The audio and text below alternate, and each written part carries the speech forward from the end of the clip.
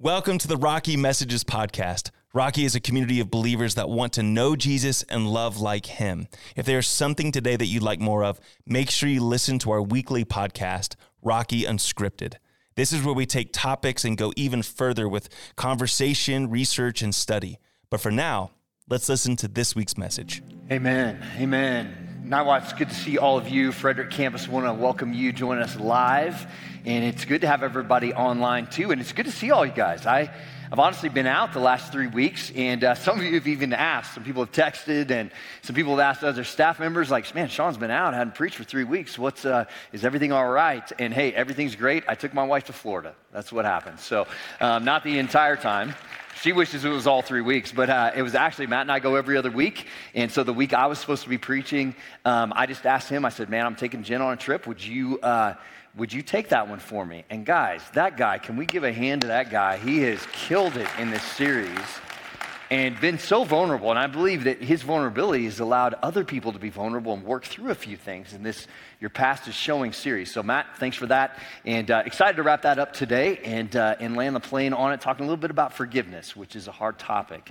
But before we get there, I want to clarify one thing. We just came out of a series called Grit. We did a Grit 52 challenge, and some of you have got the card, and you've just chosen 3 things you've been working on, and working on some physical stuff, some spiritual stuff, some spiritual personal development things, developing some habits. And here's been the big question. We said if you fill out your card, check off all 3 things every day for 52 days, you'll get a t-shirt. And some people have been like, man, I messed up. I got sick. Reality was I got sick a couple weeks ago, and I missed 4 days. So I'm not on day 49, I'm actually on day 45, all right? But I'm back in the saddle, I'm going. Some people have been like, do I get a t-shirt if I missed a day and I don't do it consecutively? No. Here's what we gave you. From January 15th till April 2nd. That's more than 52 days. That's a lot more than 52 days. We're saying if you bring that card back and you filled it all out and you've checked off all 3 things, got to be all 3 things, because if you bring it back and you're like, well, I got 1 check mark on every day, I'm not giving you half a t-shirt because you're half done. Like, we don't want any crop tops around this place, right? That's the deal, okay? So all you've got to do is bring that card to us before April 2nd with all 52 days, all the check marks on there, doesn't have to be consecutive, and we'll give you a t-shirt, all right? Okay, now we got that clarified. John chapter 5, I want you to get there. And we've been talking about this series, Your Past is Showing. And Matt's really done a great job just unearthing this idea that if we leave pain unresolved in our past, it will show up in our present and will affect the relationships that we have in our present. Even if the people that we're related to now, we're connected with now, weren't even involved in the pain from our past. It just has a tendency to come out. Unresolved pain surfaces in unhealthy ways. When I was a freshman in college, I've told this story before, but I had an eye injury. And so it happened, I was getting ready to play basketball. I had made the team that year, and so I was excited about that, walking in. We were getting ready to come into the season starting, and practice was starting the next day. And we looked at my buddies, and I was like, guys, this is our last time to go out and play some pickup ball. Let's go down to the gym and play. So we go down to the gym, and we played this game that we never should have played. If you know basketball, you know the game 21. And 21 is basically this. It's 1-on-2, right? So 1 offensive player on 2 defensive players. You usually play with 3 people. Well, we had 6. And so what we did is whoever gets a rebound, whoever gets a steal is on offense, and you're playing against everybody else.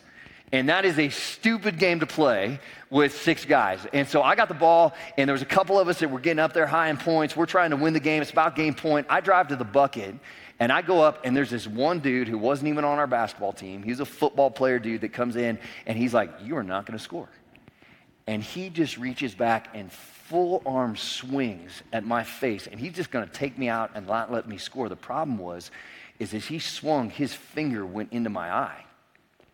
And when his finger went into my eye, it hit my eye, put a massive amount of pressure, but then it slipped upward, and it went in between my eyeball and up in between my eye socket.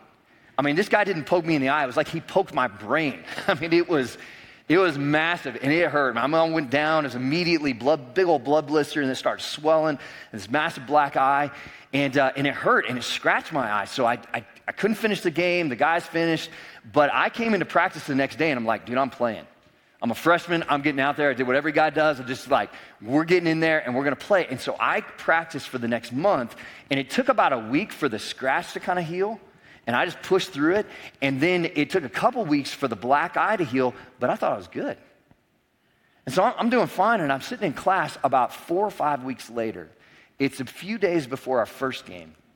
And I'm looking, I've been having some trouble seeing and trying to focus, my right eye struggling. And I looked and I was like, I put my hand over my left eye and I looked at my professor and I looked at what he was projecting on the screen with one of those things like, remember those overhead projectors? I'm dating myself, young people, you just Google it, you find out what it is. But I put my hand over my eye and I look and I can only see my professor's waist down.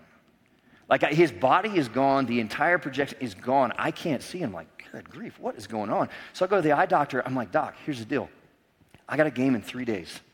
I need contacts or glasses fast. He says, well, let's dilate your eye and let's see. He looks inside my eye. He's like, you don't need contacts.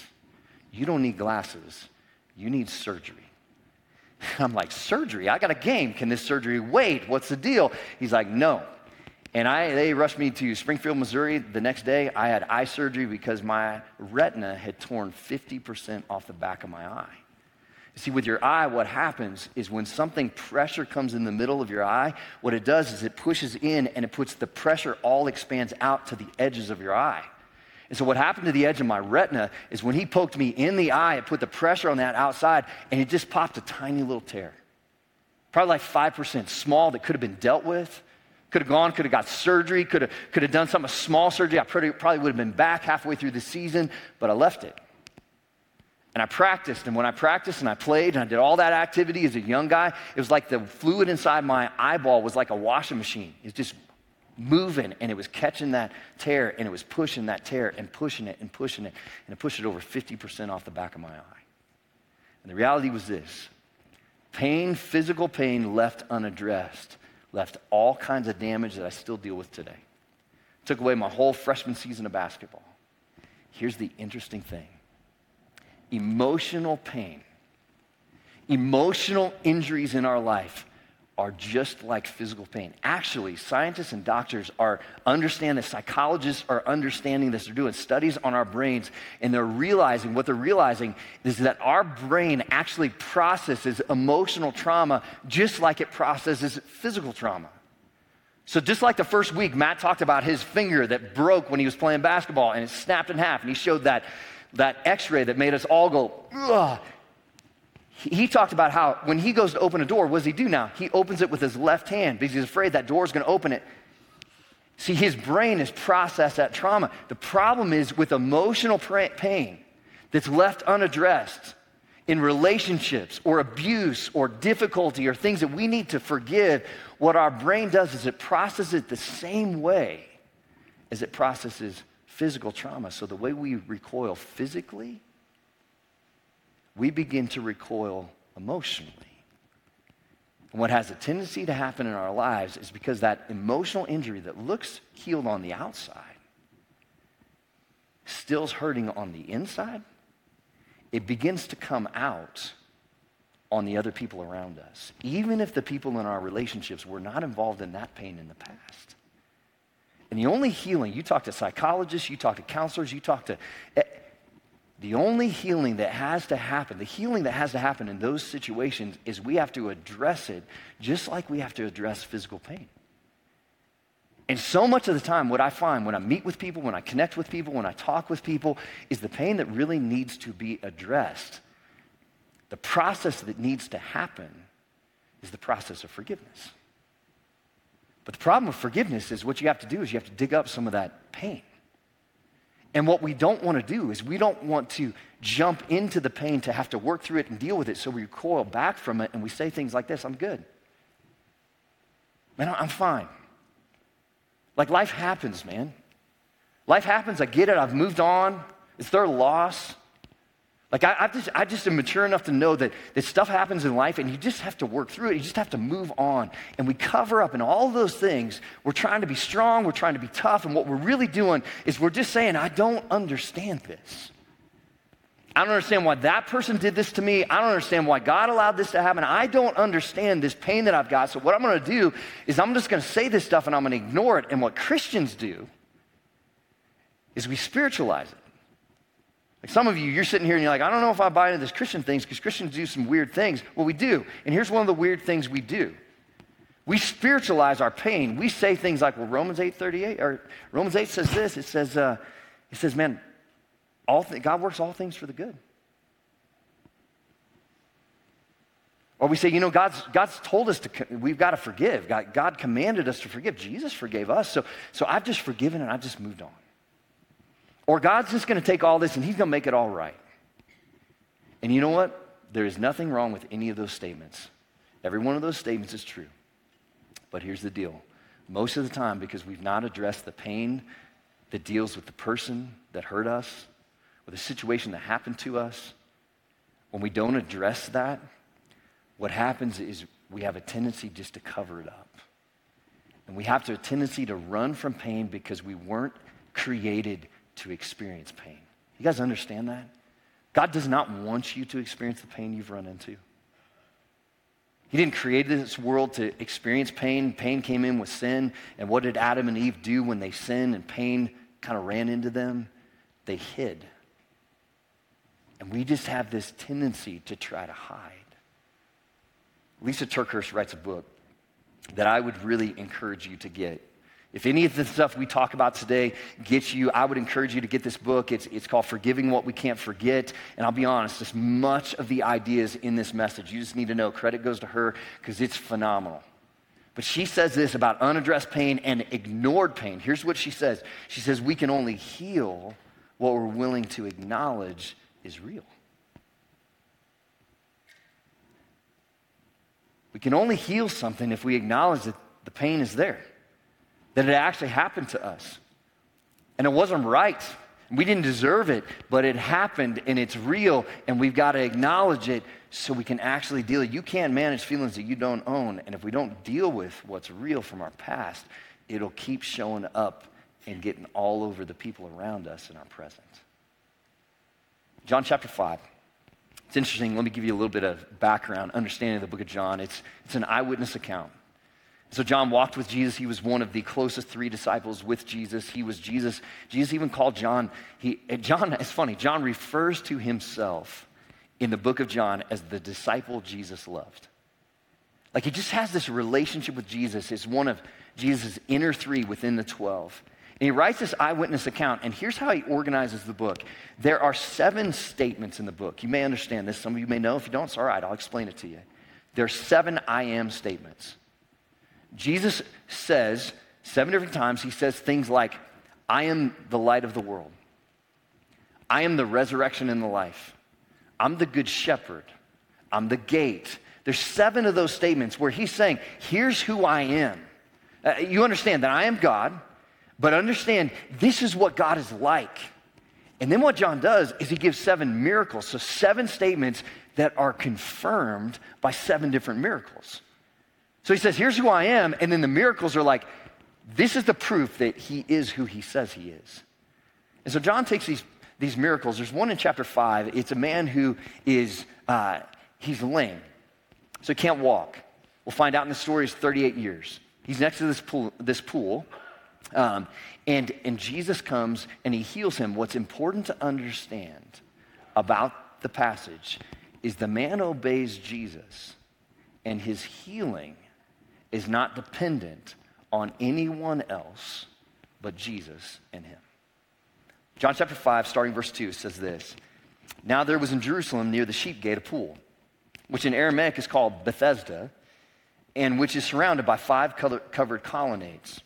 Here a great number, it's interesting, here a great number of disabled people used to lie, the blind, the lame, and the paralyzed. So get the picture in your mind. If it's in today's age, it would be this massive pool. It wasn't probably like the pool that you would go to at the park. We're talking about something that's probably this size. Like it is massive. And all around the outsides are these disabled people, people who couldn't walk, okay, couldn't move, it even says couldn't see. So in our day and age, it'd be lots of wheelchairs, lots of crutches, lots of canes, people who couldn't move, couldn't see. It's kind of a depressing place. Why were they there? They're there because of this. There was a legend. And the legend states that there was an angel that would come down. God would send an angel down, and he would stir the waters. And all the people are like on the edge. They're just waiting. And as soon as they begin to see the water stir, whoever jumps in, rolls in, gets pushed in, whatever it is, gets healed. And so you have hundreds and hundreds of disabled people that are just gathered around the outside, just waiting and watching. Verse 5, it says, one who was there, so one man that Jesus notices, one who was there had been an invalid for 38 years. Verse 6, when Jesus saw him lying there and learned, I love this, Jesus is asking the stories of the different people. You need to know that he cares about your story. And he picks out this one man. He says, when Jesus saw him lying there and learned that he had been in this condition for a long time, he asked him, do you want to get well? And what a great question. Like, pretty obvious question. I think every person around there, how would you answer that? You're sitting there, you're a disabled person, you're sitting there and you're around, you're like, that's why you're there. Jesus says to you, hey, do you want to get well? The answer is obvious. This guy's been there for 38 years, or at least he's been disabled for 38 years. Jesus knows his story. The guy's answer should be, yes, Jesus, yes, I want to get well, but that's not his answer. Goes on to verse 7. He says, sir, the invalid replied, I have no one to help me into the pool when the water is stirred. While I'm trying to get in, someone else goes down ahead of me. Did you catch what's happening? Jesus asked the man, do you want to get well? Do you want to get well? Do you want to get well? And the man immediately goes to this, somebody else. Like, nobody else is helping me in. Somebody else is jumping in for me. No, but somebody else is not doing what they're supposed to do so that I can be healed. And here's the thing. What this guy's in danger of missing, because he's so concerned with what everybody else isn't doing or should do or hasn't done or has done, he's in danger of missing what Jesus wants to do for him right there.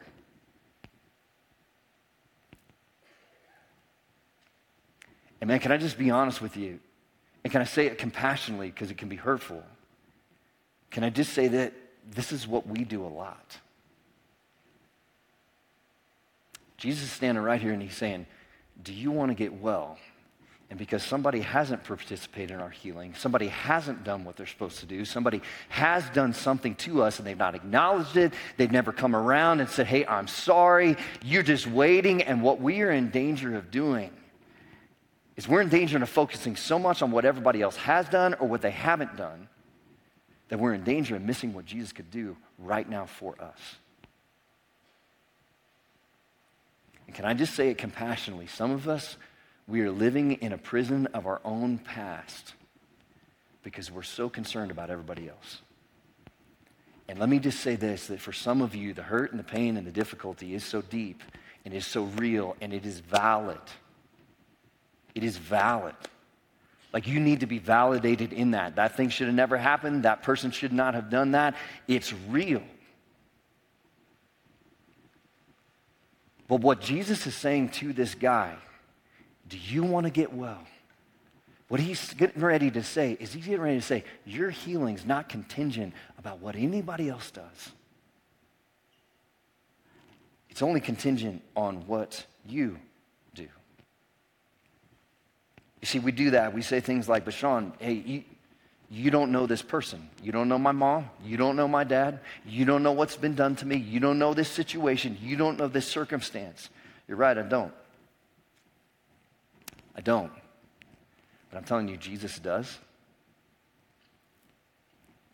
And what we're in danger of missing is what he wants to do for us. There's a lot of us that haven't been paralyzed physically, but we've been paralyzed emotionally because we're waiting for somebody else to make it right. Brant Hansen says this. He writes a book called Unoffendable, also an excellent book, and he says, holding on to an offense never hurts your offender, because that's what we want to do. We want them to pay. We want them to acknowledge. We want justice for what happened to us. He says, holding on to an offense never hurts your offender. It only lets them keep hurting you. And did you notice in the passage that Jesus doesn't even acknowledge anybody else? He just says, do you want to get well? Jesus didn't turn around. He didn't listen to the guy and what he said. He said, man, somebody else gets in front of me and nobody else is helping me. And Jesus didn't turn around and say, what's wrong with you people? Like, why isn't somebody helping this guy in the pool? And guys, why don't we just make a line and everybody wait their turn? Jesus didn't do that. In verse 8, he says, get up, pick up your mat and walk. Verse 9, at once the man was cured. He picked up his mat and he walked. I think it's important for us to understand that what Jesus was saying in this passage is this man's healing didn't involve anyone else but the man and Jesus. And I think what we have to catch and what we have to understand, that some of us are so focused on what someone's done to you that you're missing what Jesus wants to do for you.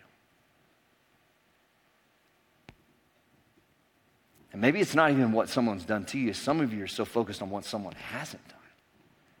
What someone didn't do to protect or didn't do to show up or didn't do to apologize, what someone hasn't done, that we're about to miss what Jesus wants to do for us right now.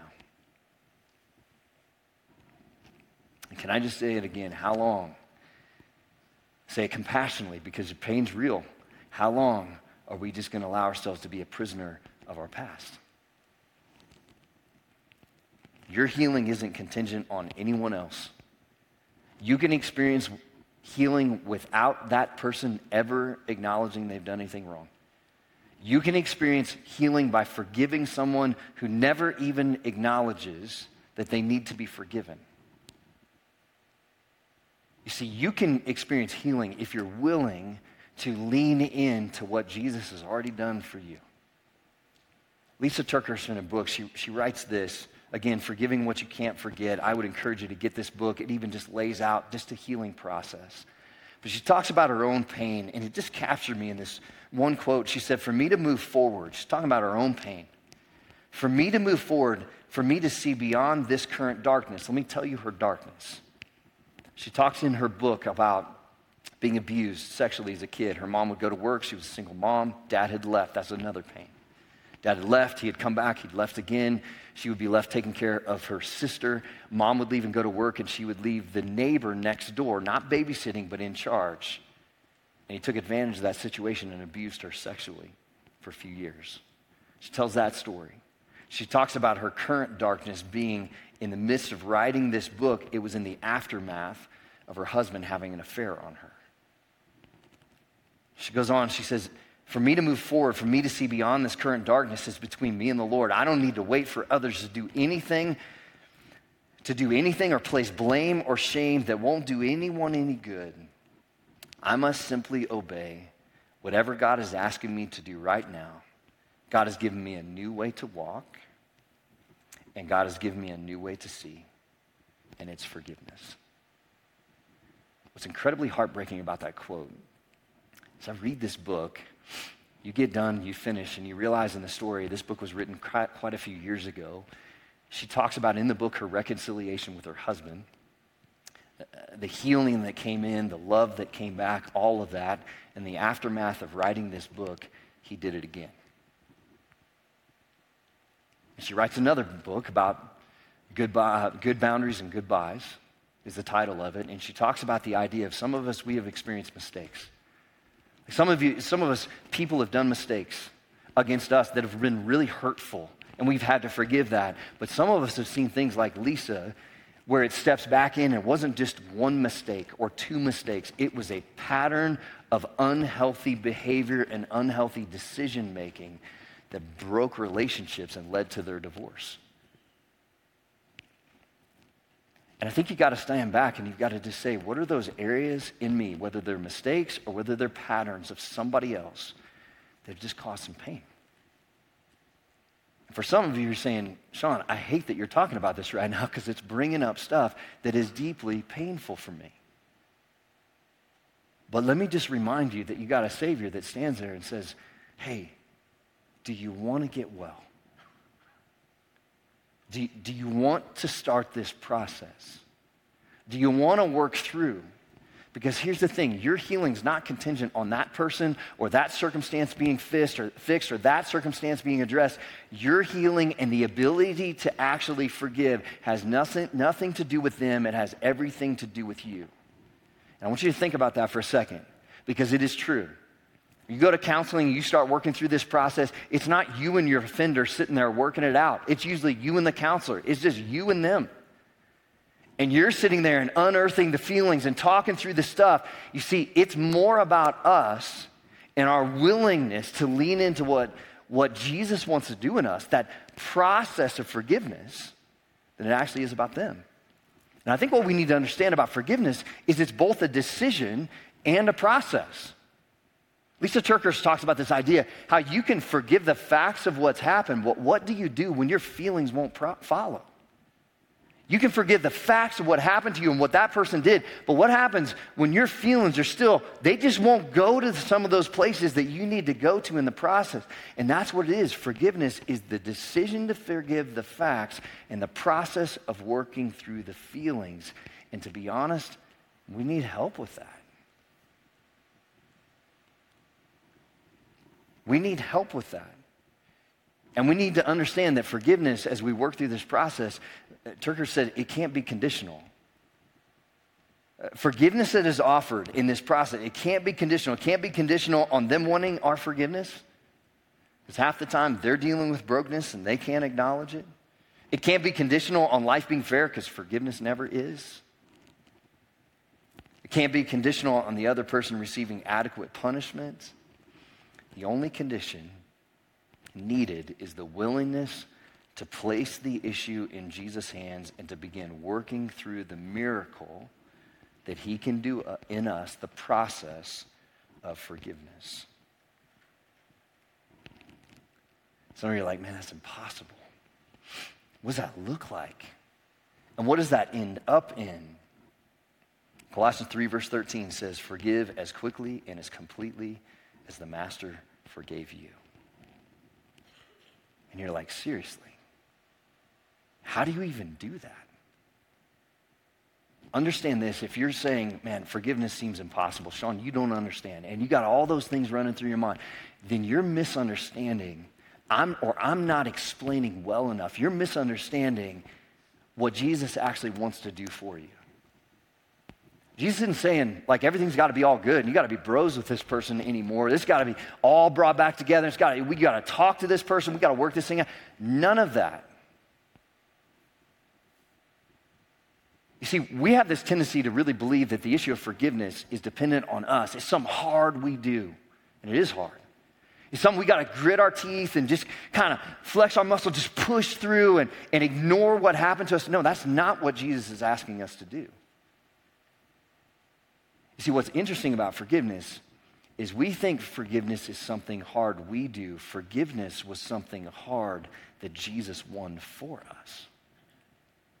It was something that wasn't optional, something that Jesus went to the cross and he won for us. And it's not something we make happen, it is something that we participate in.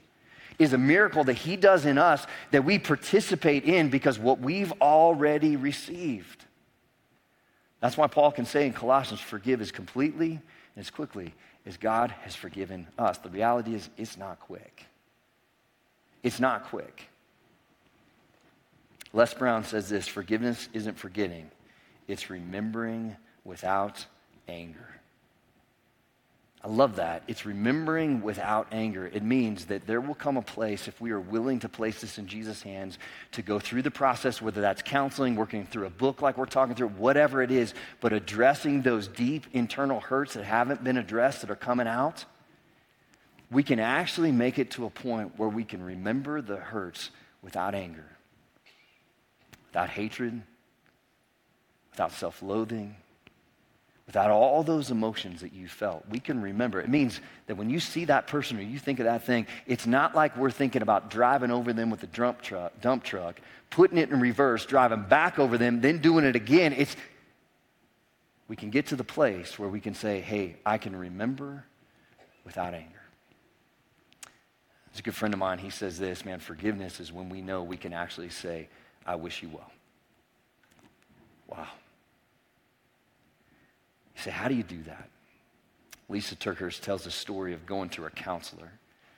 We've all got some of these things. I want you to just kind of put yourself in the spot of the story. And she talks about going to her counselor, and she looks at her counselor, and she just starts unveiling. They work through this process of her talking about her abuse, her talking about her father leaving and her husband and the affair that happened and all these different things. And the counselor begins to work through with her, but they finally get to this point, and the counselor takes 3x5 cards, and he sets a whole stack in front of her. He says, Lisa, here's what I want you to do. I want you to go home, and I want you to take this week between now and our next session, and I just want you to take these cards, and I want you to write out the offenses. And I don't want you to take one card and say, my husband had an affair on me. I want you to write out the offenses that Art did to you. The multiple things that you just hold in your heart that you're just struggling with. I want you to write out the offenses that happen with your neighbor and the things that with your mom, and just even simple things that Lisa talks about in the book about with teenagers being teenagers and just things that she's carried from some of those situations. And I want you to write them out. And so she did it. She said it was painful. She went home and she just wrote all those things out. And she said she thought it would be 15 or 20 cards. She came back and the counselor said, Lisa, I want you to lay those cards out. And she said, guys, it was like a road map snaked all over the office. He said, I want you to do this. And he handed her a stack of these red felt pieces of fabric that were bigger than the 3x5 cards. He said, Lisa, take these. He said, what are these for? He said, I want you to go around. I just want you to say out loud every single one of these offenses, and I want you to forgive that person. I want you to make the decision. We still got feelings to work through, but I want you to make the decision to forgive that person. And she said, what are the felt pieces for? He said, Lisa, here's the thing. There are places that your feelings won't go yet. As a Christian counselor, he said, Lisa, you say them out loud, you forgive them, and then you take a felt piece that represents the blood of Jesus, and you place it over that card. And Lisa, here's the thing. You can forgive the facts of what happened to you, and what you can do is allow Jesus' blood to cover the places that your feelings won't go yet. She said it's a process, and Lisa talked about how she went around with all of those cards, and every single one of them said, I forgive you for this. And she put one on there. And some of them, it was easy.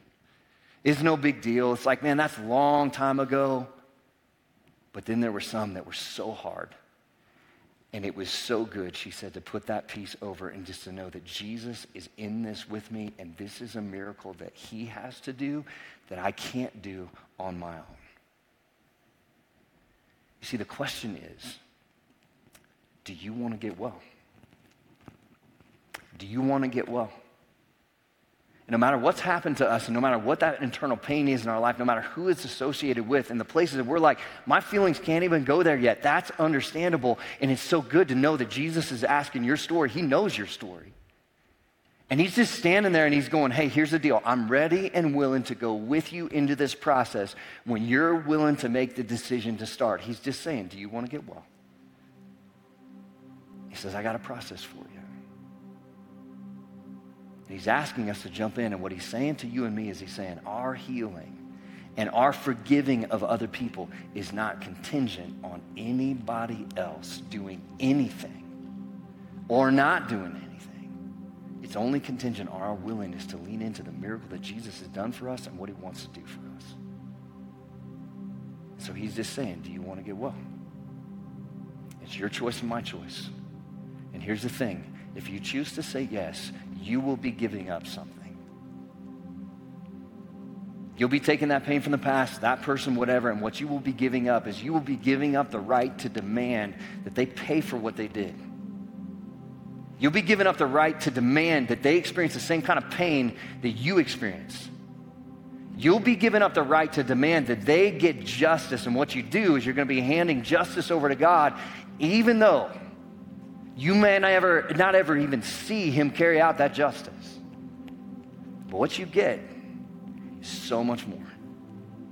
What you get is you get the lock on that prison opened, And you get the opportunity, you get the miracle of freedom, and you get to walk out saying, man, there's a whole lot of feelings that go along with this, and I'm working through this, but eventually we get the process that Jesus works through with us, that we get freedom. And guys, I'm telling you this, that I think the most beautiful picture representing the gospel in our world today, man, it is absolutely the giving and receiving of forgiveness.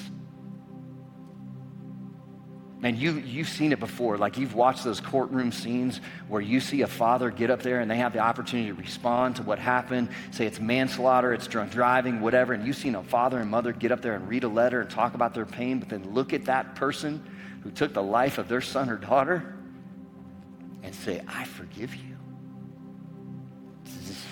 That's a miracle right there. That's a miracle. And what Jesus wants to say is it's a whole lot better to work through that process and give up that pain than to live with it and just let it do damage for the rest of your life. See, I had surgery on that eye, and I still deal with some of the things. But man, it's a whole lot better than it was. I got contacts, I got glasses, it takes care of all of that. And what Jesus wants to do in you is he's just saying, do you want to get well? When do you want to start? Let's start doing some surgery. Let's fix this issue, and you can be well. Here's what I want to do. I don't want to leave you without the opportunity to know some next steps. And so I'm going to pray for you. And then I'm going to ask our campus pastors to come up, and they're just going to remind you of a couple things that are maybe some steps in the process that would really help you with not just this, but our entire series, talking about just unpacking our past so we can relieve some of that pain and live healthy relationships with the people we're connected with. So let me pray for you. Father, we just want to come before you right now, and I just want to pray for some people. Father, I want to lift up the person who may be on the other side of everything we've talked about. And they're sitting there saying, I don't even know how I forgive, God. Father, I just want to pray that you would just help them trust and know and believe that the freedom that they can receive from the miracle you want to do is so much better than what they're holding on to now. Nobody else is being punished more than them. And so, Father, I pray that they would step in, trust, and begin the decision, make the decision to say, yes, I'm going to start this forgiveness process. And Father, I pray for the person on the other side of that, maybe sitting there hurting because they know they've hurt other people and they need to be forgiven, and it's not being given to them. Probably doesn't even deserve to give to them. Father, I pray that they will just look at you and know that the gospel is about grace. Jesus, you hung on that cross and you looked at the person hanging next to you who was a murderer, and you said, today you will be with me in paradise. They need to place their faith in you and allow you to forgive, and I pray that person will know they can be forgiven. And Father, I want to pray for the person who's never actually received your forgiveness, because I don't even know how you do this miracle work of forgiveness if we don't have you helping with it. So Father, I pray for the person who's never received forgiveness for their sins. I pray that they will come up to the prayer team, they will talk to their small group leader, they will talk to a pastor, somebody, and say, I want to accept Christ as my Savior and be forgiven so that I can do this work that you want to do in me. So God, we thank you for Jesus. And Father, I just pray in the name of Jesus, by his blood that covers everything that we just don't even want to feel. Father, do a work in us today. It's in Jesus' name we pray.